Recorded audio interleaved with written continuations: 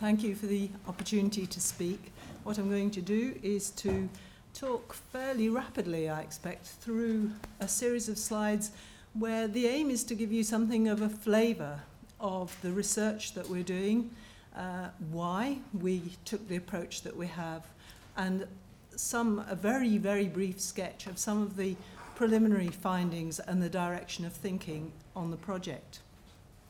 First thing to say then, just a bit about the background. We're a multidisciplinary team of 7, jointly funded across Edinburgh University, led from Edinburgh, and Strathclyde University. The funding comes from the Energy and Communities stream of the Research Council's UK Energy Programme, and Heat in the City was one of 7 projects funded under that initiative. I think I'm right in saying it's the only one that was concerned directly with issues of heat, and I'll say a bit more about that in a moment. We took quite a risky stance in putting the project together, and I have to say I'm very grateful to the research councils for being willing to stand behind what I would say is quite a risky approach for them to fund, which was we set this up deliberately as collaborative research, in the sense that we said, right, first what we'll do is find out what's been working elsewhere in creating more sustainable heating systems in cities, and after that, once we've learnt enough about it, we will try to go out and talk to those interested bodies at urban level, particularly local authorities, who may have a role and an important part to play in taking some of those ideas forward, some of the things that we can learn from elsewhere forward.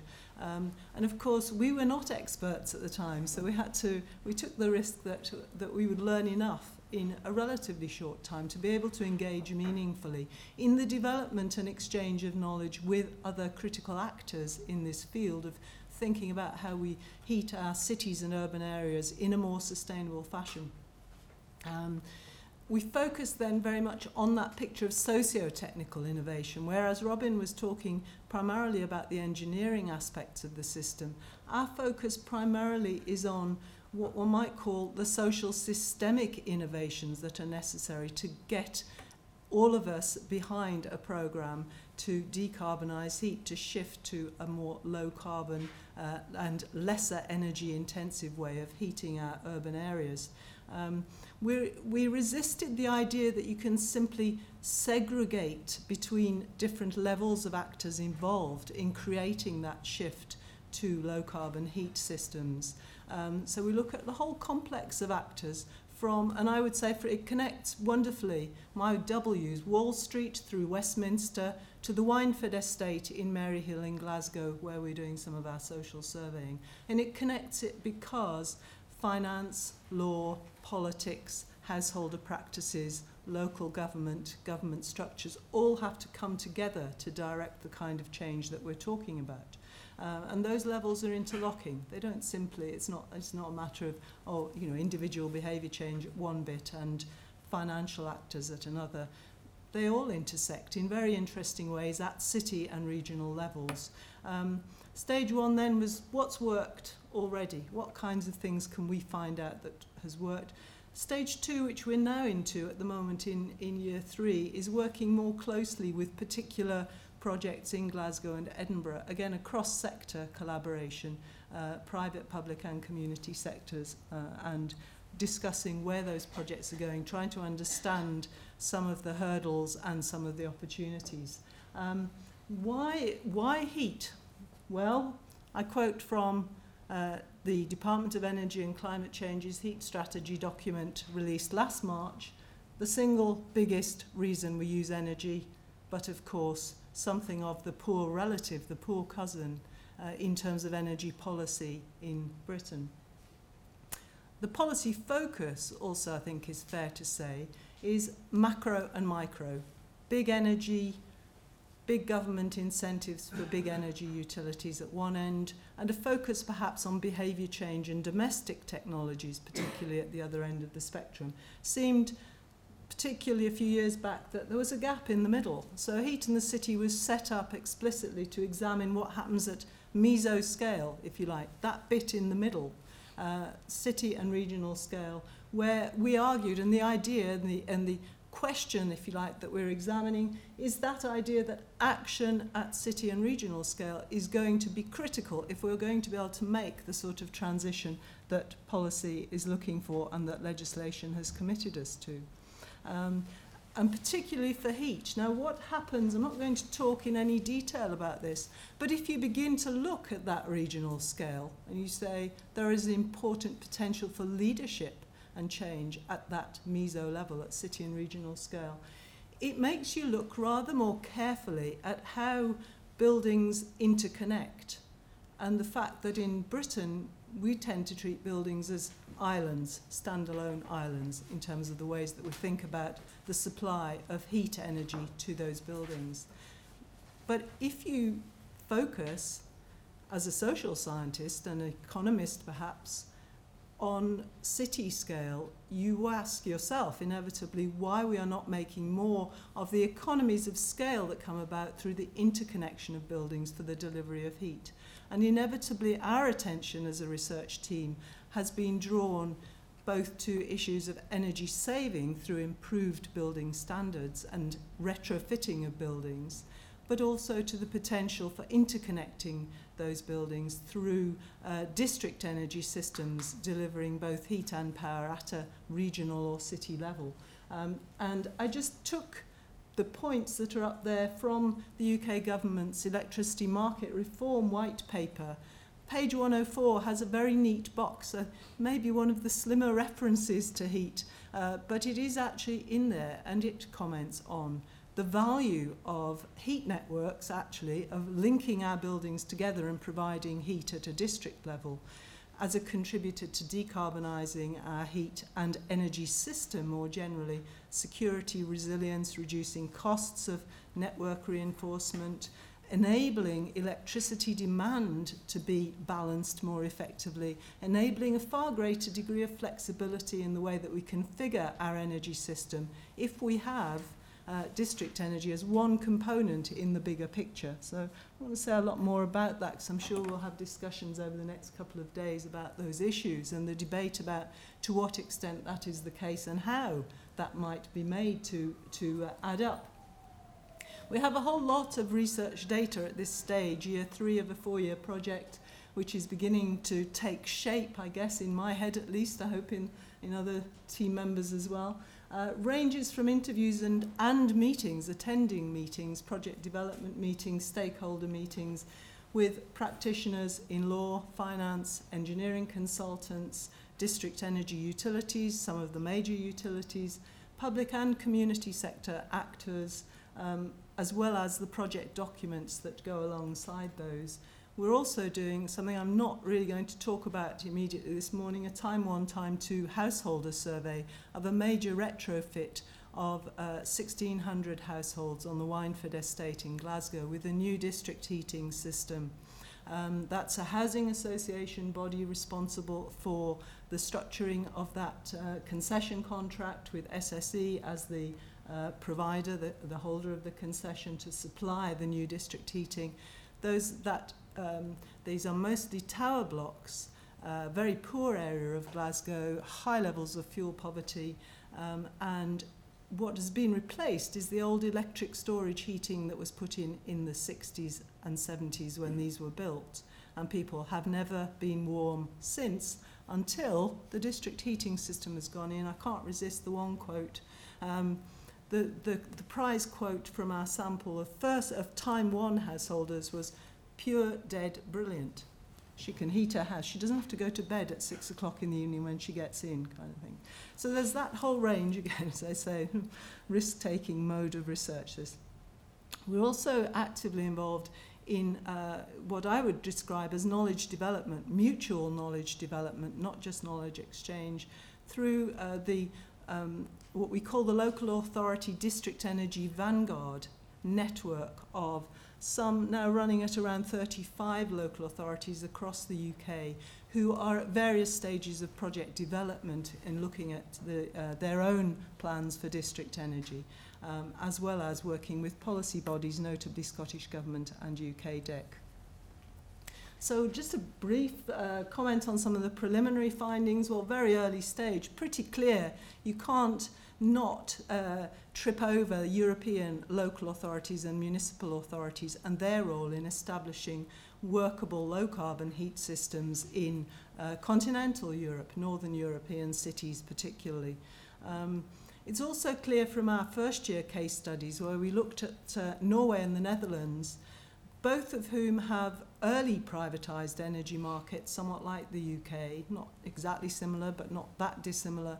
There, what's happened with low-carbon heat commitments is a more supportive public policy framework has been put in place in rather different ways in Norway and the Netherlands. What you can see from that, happening right behind that, is an accelerated development of the take-up of low-carbon heat networks as a solution to decarbonising heat.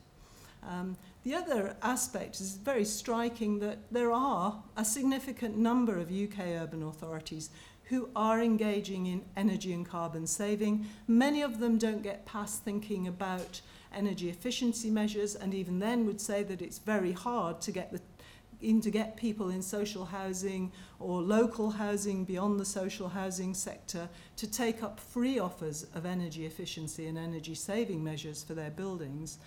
But some are going beyond that level and actually thinking again about energy services at a district level as a means of meeting low carbon targets in their area. So why is it so difficult in the UK? Because when I say there are a significant number, there are probably no more than 10%, around about 10% of UK local authorities who are interested in taking seriously, looking at the practice of developing district energy and low carbon heating. Why is it difficult? Well, we do not have an easy system to insert regional or distributed generation technologies and systems into, both socially and technically.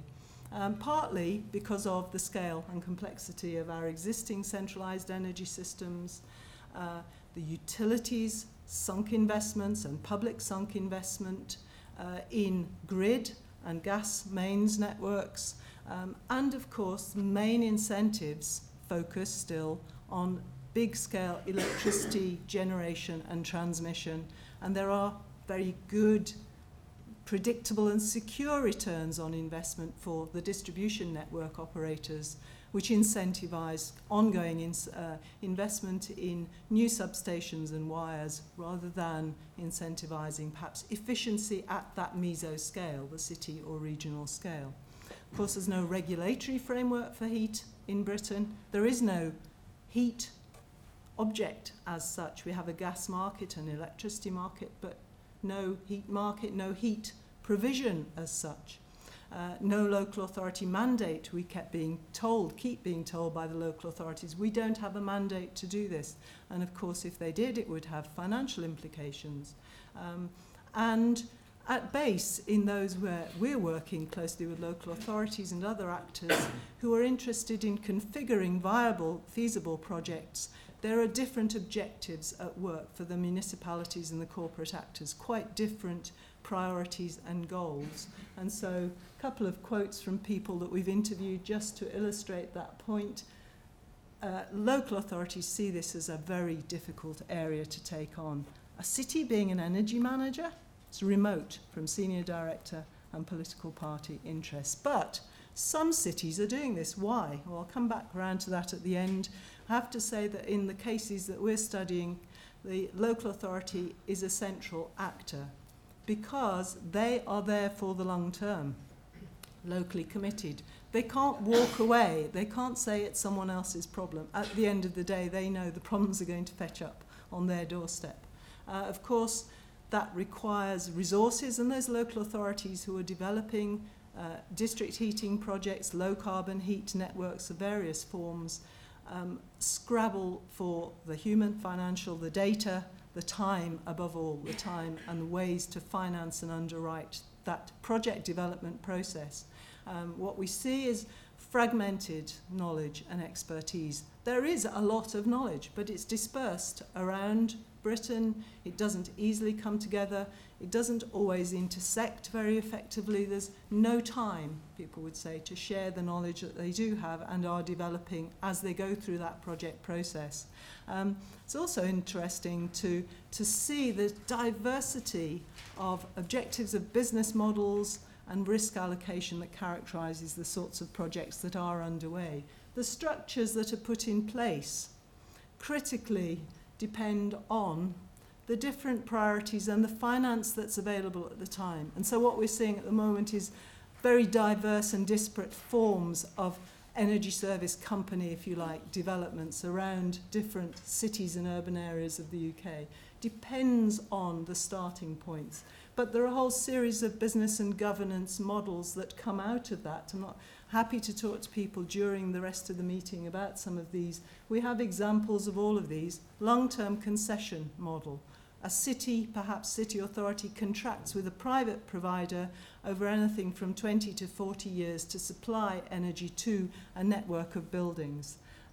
Seen as a way of offloading the risk from the public sector onto the private sector, but there is a debate about the costs to the public sector of that concession and whether the public sector gets a good enough deal for its assets.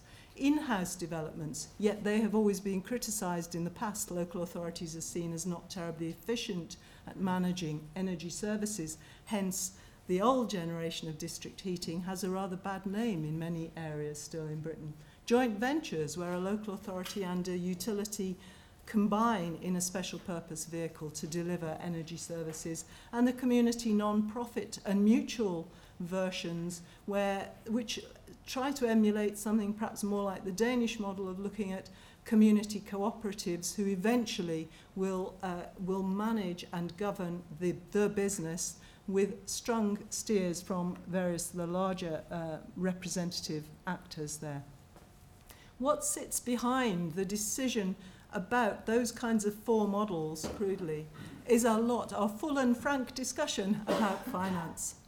And when I say full and frank discussion, a lot of interest in, well, who is going to pay? At the end of the day, who's financing this? Who's taking the risk? How do we value local assets highly enough? How do we put together the component resources? I'll move on there. I can see I'm getting the indication. So, conventional, what I wanted to do is flag one direction of our thinking about finance, because we hear a lot about the engineering of projects. Financial engineering is less discussed and yet is very much at the heart of whether these projects stay on the drawing board or get into the ground, whether the shovel starts digging up the ground. This is just a sample of the conventional project finance thinking taken from an Ernst & Young presentation, talking about debt being cheaper than equity, so load projects up with debt. That's the conventional understanding. But those principles, what we see, is that they constitute heat networks as high-risk enterprises. They make it very difficult for these kinds of energy-saving and low-carbon measures to go forward. And yet, this is, and I have to thank my colleague Donald Mackenzie at Edinburgh University for pointing this out to me, that conventional belief about the riskiness of taking an equity share in these kinds of developments and these kinds of businesses is not actually supported by formal financial economics. And the reason this is coming up, of course, is because the debate is going on about how much equity we should have in our banking sector rather than in our energy sector. But talking to Tony Norton earlier, we were commenting that the energy sector and the banking sector are not so different in their financial structures. And of course, equity, the belief that equity is terribly, terribly risky is actually damaging the prospects of public investment in something that undoubtedly has a measurable public good. What we see in our data are actors' attempts, improvised attempts to find new solutions to financially engineering these projects while securing relative advantage, of course, because each of these parties has to try and secure some advantage to their interests and their objectives. But the orthodoxy about project finance structures the options. The crash has resulted undoubtedly in the kinds of experts we're talking to deconstructing the orthodoxies. There's a degree of iconoclasm out there which is very welcome and interesting to engage with as a researcher, of course, very rich. But there is still resistance to the implications of radically different finance models for these kinds of projects, even though the public good currently is not captured in those models, and arguably that's what we need as one task for researchers, to find ways to capture the gross value added of these kinds of developments. What are the prospects then? Well, I would argue that we're finding that city and regional authorities are gatekeepers and significant actors, bridging the gaps between their objectives, those of energy services and mobile finance capital, demands considerable governance capacity. It has high transaction costs for local governments who are not in a comfortable position. Nevertheless, a proportion are developing projects that test a wide variety of business and governance models. In the current circumstances, I quote from one of the colleagues in the District Energy Vanguards network, these are mostly developed by willful individuals. These are people who do their utmost despite themselves almost, and despite a lot of the rules being stacked against them. So thank you very much for the opportunity to speak.